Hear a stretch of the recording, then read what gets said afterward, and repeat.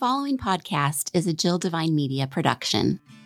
Christianity has become known for judgy people, strange words, ancient stories, confusing rules, and a members-only mindset. This is why I stayed away from the church for so long, but it's not supposed to be that way. I'm Jill Devine, a former radio personality with 3 tattoos, a love for a good tequila, and who's never read the entire Bible. Yet, here I am, hosting a podcast about faith. The Normal Goes a Long Way podcast is your home for real conversations with real people using real language about how faith and real life intersect. Welcome to the conversation. Welcome to part 2 of our conversation with Ben. Let's go ahead and pick up where we left off from last week. It's interesting that they were set against this absolute ruling that you were talking about, because if Hans was born in Germany in 1899, well, he was born under an authoritative ruler then, because Germany was under a king, right? And so that's interesting that it seems like his attitudes had shifted when it came to absolute power and that sort of thing. Maybe I'm wrong here, but he grew up in a monarchical system anyways. But what I'm really curious about is, you mentioned he was at a rally with Hitler. It sounded like in the 20s or 30s. But how did his politics change? Was he on various sides? Was he figuring himself out during that interwar period before coming down on this position that we now know him for historically? Yeah, that's exactly right. So as far as the king thing goes, there's a great book called The Guns of August by Barbara Tuchman. And she has this really interesting scene at the beginning of the book in 1914. This is before Franz Ferdinand gets assassinated. A ruler in Austria. So the scene is there are all these kings of all these different countries and kind of people groups, right? So there's the Austro-Hungarian Empire and the British Empire and the German Empire and the Prussian Empire. And all of these, a bunch of these kings are kind of riding in a parade at the beginning of this book.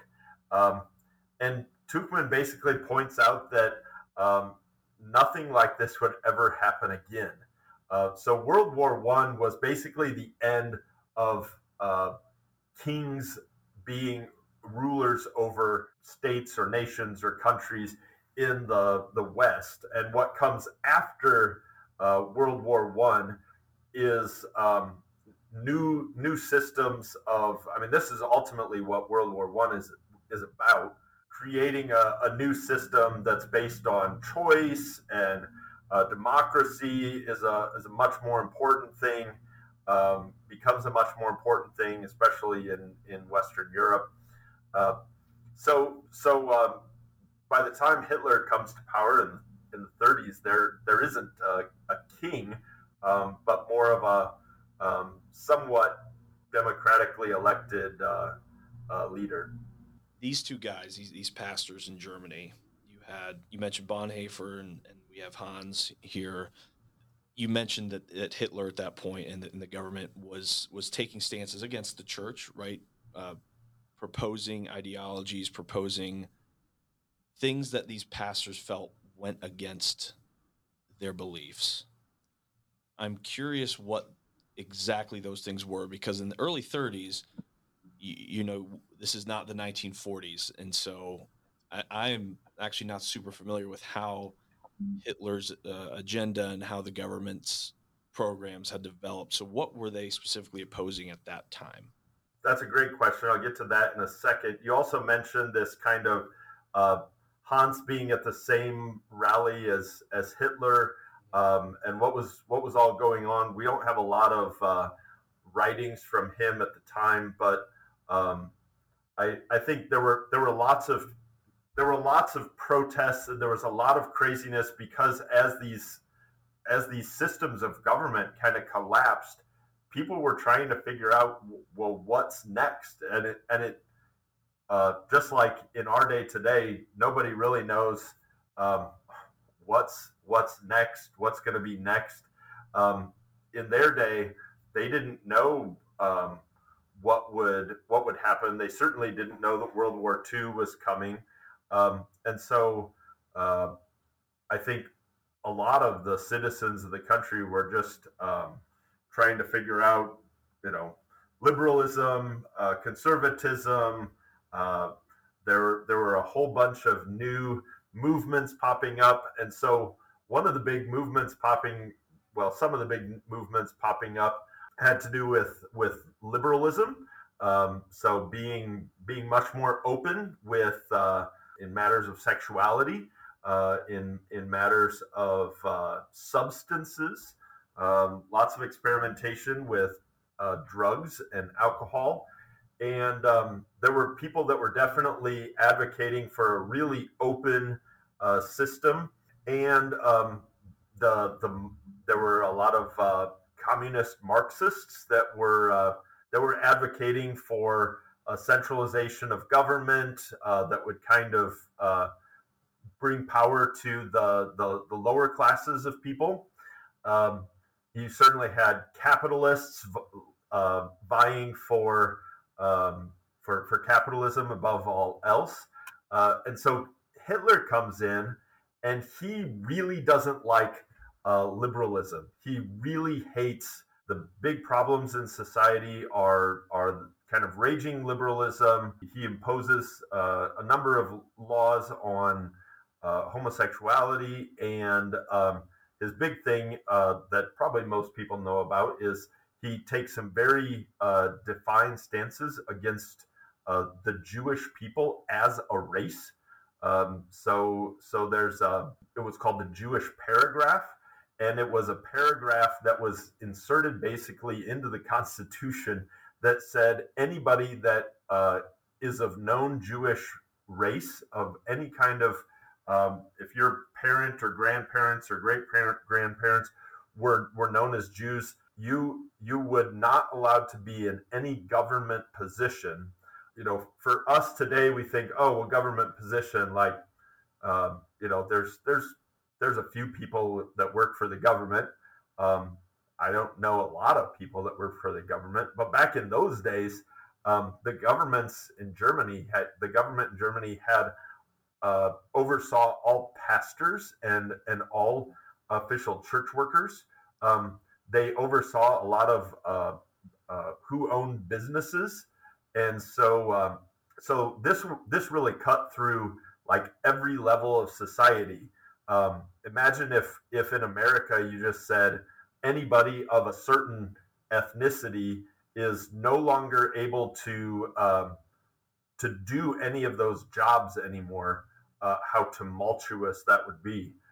For example, if somebody said, well, if you're of German origin, how about that? Or if you're of Hispanic origin, you automatically lose your job. You cannot work any longer. That was the kind of tumultuous thing that was going on. And Hans's wife was Jewish.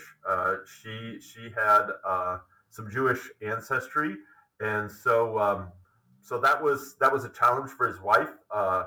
He himself was not officially deposed for those reasons because he spoke out against this theologically, especially as it was imposed on the church and on people who serve in the church. That really began to draw attention to Hans, and so he starts getting put in prison.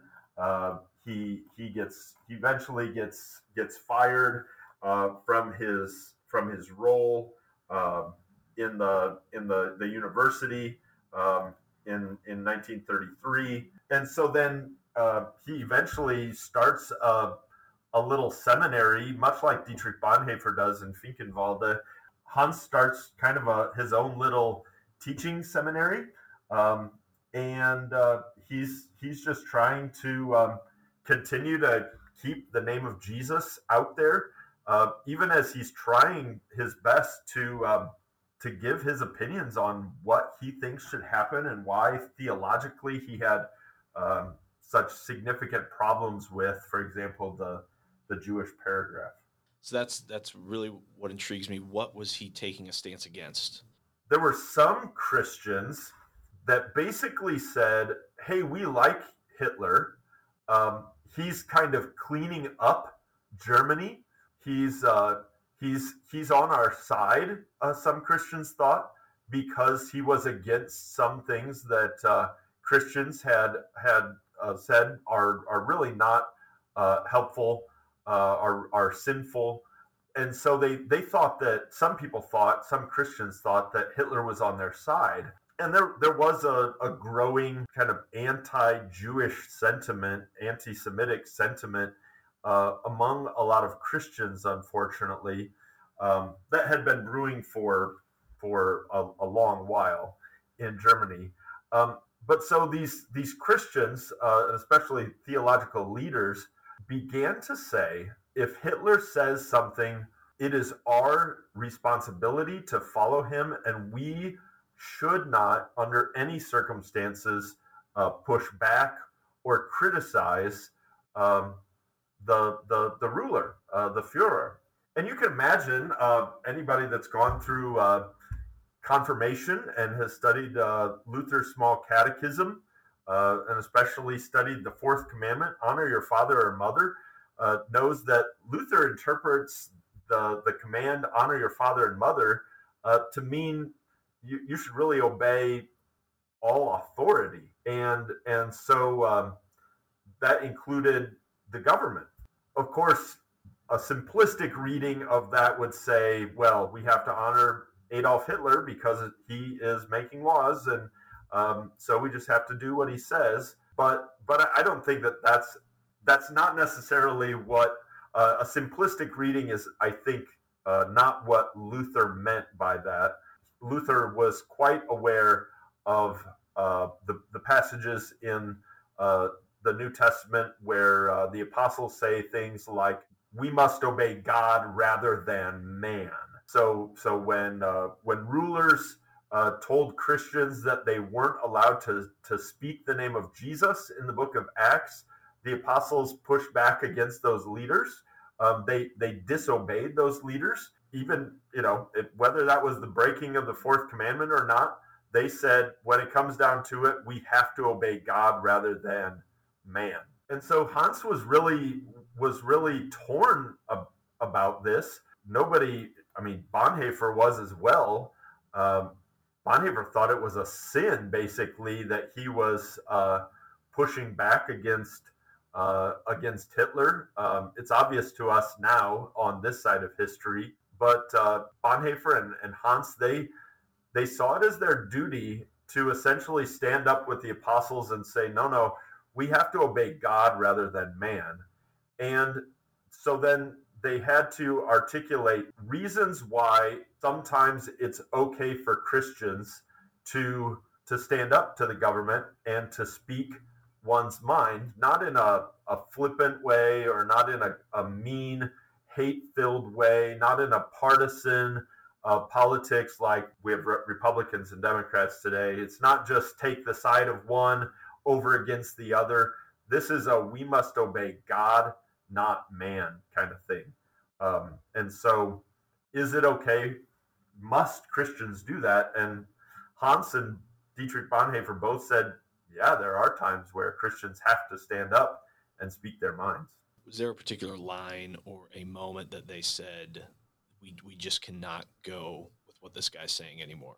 I think it was essentially when Hitler started telling the church what it could and could not do, especially when Hitler began to remove people from office, when he began to tell the church that kind of what its talking points are. Martin Luther also pushed back against some people in authority. We know that he said, so the story goes, and I think that is probably accurate. He says, "Here I stand, I can do no other." And he says that to the emperor, the leader of the Holy Roman Empire. Where's the line? I think it's any time where a ruler would speak against the word of God. And what Hans really wants to do is create a theology that speaks to society, and speaks to things going on in the government. And I think Hans agrees with Luther that theology is just saying what God says, and Christians ought to always be able to say they are hearing and what they are seeing as they encounter the scriptures, as they encounter Christ, as they're moved to proclaim Jesus in our world today. That talking about Jesus can't be banned. So Christians should stand up for their neighbor, and they should speak theologically about what the Bible says that we are to do and what we are not to do. We should push back on anybody that tells us we can't talk about our faith and what the Bible says. I'm reminded of Martin Luther King's really connected what he was doing to those 8th century prophets who were calling out the kings of Israel and saying, you quit with the injustice, quit with the evil, right? I mean, that is how much of the Old Testament is the people of God calling out the governments for doing things they shouldn't be doing. But here's a question I've really wanted to get to. So these German pastors, right? You said that the line for them was when Hitler started coming in and basically ordering the church around. And so they were in this position of, okay, now his positions are affecting us in our jobs. And sometimes in life, right, the things that are going wrong don't affect you until they affect you, or they don't spur you on to movement until they affect you personally. I'm wondering for these guys, or maybe more importantly, I'm actually wondering for us. We are told a lot of times, since we have a vote in this country, that we see our role as voting for us and voting for ourselves and voting for our values first and foremost. Nothing wrong with that. But what is the point when your neighbor's values stir you to vote more than your own values, or not even your neighbor's values, your neighbor's humanity and your neighbor's needs? I think I'm so used to seeing a Christian's voice in government being used to support Christian things, which are good, right? It's good to support the stuff that we support, but what do we do when the person being affected first and foremost is our neighbor, and we're kind of doing okay? There's this great story that Jesus tells, right? That a certain man was going down, or going up, and to Jerusalem, and he gets beat up by some bad dudes, and I know they this rob one. him. I do. I Yeah, know this you've heard one. you've heard this story, right? It's one of the, I think it's still one of the most well-known stories of the New Testament, because we even have laws in America that are named after it, right? We have the Good Samaritan law, which essentially means, hey, if you stop to help somebody on the side of the road that's in trouble and you do your level best, you probably shouldn't be punished for trying to help your neighbor. So Jesus tells this story about this guy gets beat up. All these religious people walk past him, right? And then a Samaritan person comes, and the Samaritan would have been seen as kind of probably much like what I don't know. He would have been a very unwelcome guest among some Orthodox Jewish people who are following the ways, strictly following the ways of the Old Testament. And I think Jesus knew that using the example, making the Samaritan the hero of his story, was going to be really offensive. But Jesus asked this question, who of the people that walked past the guy that got beat up, who was the person that showed mercy? And he asked that question, which the obvious answer is this Samaritan. He asked that question because he had been asked the question, "Who is my neighbor?"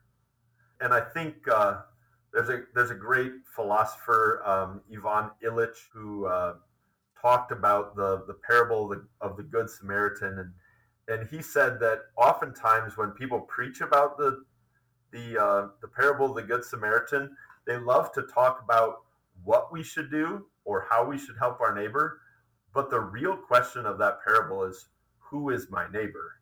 What Christians really need to think about is who is our neighbor, right? The obvious answer of like help our own is not what Jesus was getting at with that parable. Our neighbor is the person that we most fundamentally disagree with. Maybe even the person that we've come to hate because of their position on something or how they voted or what stance they've taken, and we just see their stance as deplorable. That's our neighbor. Yeah. Pretty countercultural. Pretty challenging words, actually. 100%. Yeah.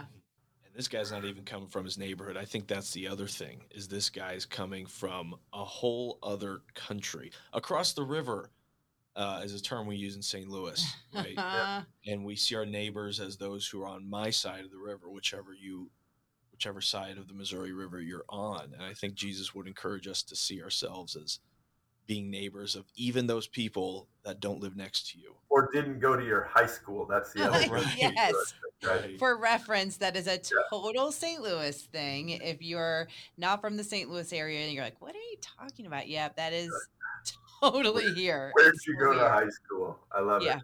I think we are just so used to seeing our voice as being for our stuff. Yeah.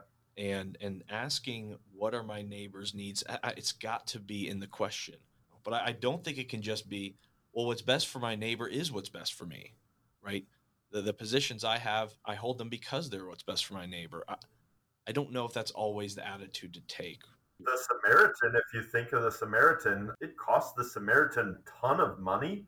And Ivan Illich points out that the Samaritan was specifically not helping someone of his own ethnicity, and wasn't helping someone that was of his own tribe. It not only wasn't going to benefit him, it might even harm him. But Jesus' point is kind of who is your neighbor? And I think he wants us to think really long and hard about that. And especially in a divided age like we live in, it's so hard to see the next door neighbor who has a sign in their yard that we don't like. It's really hard sometimes to look them in the eye and say, how can I serve you, or how can I help you, or how can I care for you? I'm just thinking about one very short section of Rodney Stark's book, The Rise of Christianity, and it's probably a part you've heard before. But he talks about specifically the way Christians responded during a time of plague in the Roman Empire. And everyone else, the pagans, the non-Christians, moved away. They went to go seek their own safety if they had the money, right? We're going to go out of the cities, out of the towns, and into our private villas, private spaces to protect ourselves. The Christians were the ones that stayed behind at the expense of their own health and safety to provide care for the people that couldn't afford to move away, Christian or pagan. Yeah. And he ties that in very tightly to it being an important reason that the church rose the way it did. That Christians, when faced with a threat to their safety, said, we're not going to move away. We're not going to move out west. There's a St. Louis thing for you to reference. We're not going to move out west. We're going to stay here with our neighbors. And I just, all I can say is that challenges me and my own set of values, the way they stayed. And these pastors in Germany seem to embody that themselves. Yeah, at one point, Dietrich Bonhoeffer was he came to America. He actually walked across the campus of Concordia Seminary at one point. Oh, no way. He wasn't impressed, by the way. Um, Oh man. that's a story for another day. Bonhoeffer had come to America. He was studying in New York. He had kind of gotten out of Germany, partly for safety reasons, partly for kind of continuing education, and when things really got bad, Bonhoeffer was loving it. He was hanging out with folks in Harlem, and he was just he was so blown away by the faith of the Black church, and the lively living out of their faith that he saw in Harlem. But when things got really crazy in Germany, he said, I've got to go back because I can't take refuge away from problems. I actually, it's heroes run in, right?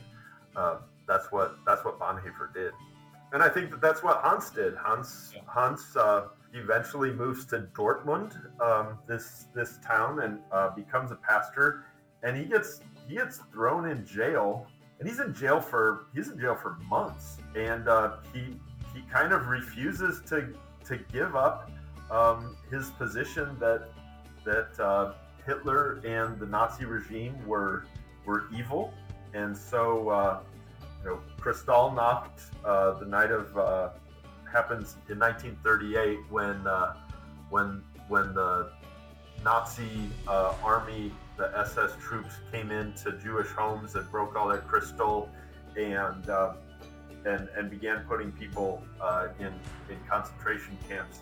Hans is speaking up then more than ever, and gets thrown in jail because he simply will not stop talking about Jesus and talking about what's right and what's wrong, and speaking up for the church having a right to speak to society. Well, if anyone does want to purchase your $105 book or get a hold of you, Ben, where should we send them? And we'll have this on the show notes at normalgoesalongway.com. Yeah, I mean, they could send an email to me at helpedbe@csl.edu, my seminary email address. They could find me on Twitter at Ben Haupt or at Facebook. I'd love to chat more, answer questions. So yeah, you can put my email address in your show notes.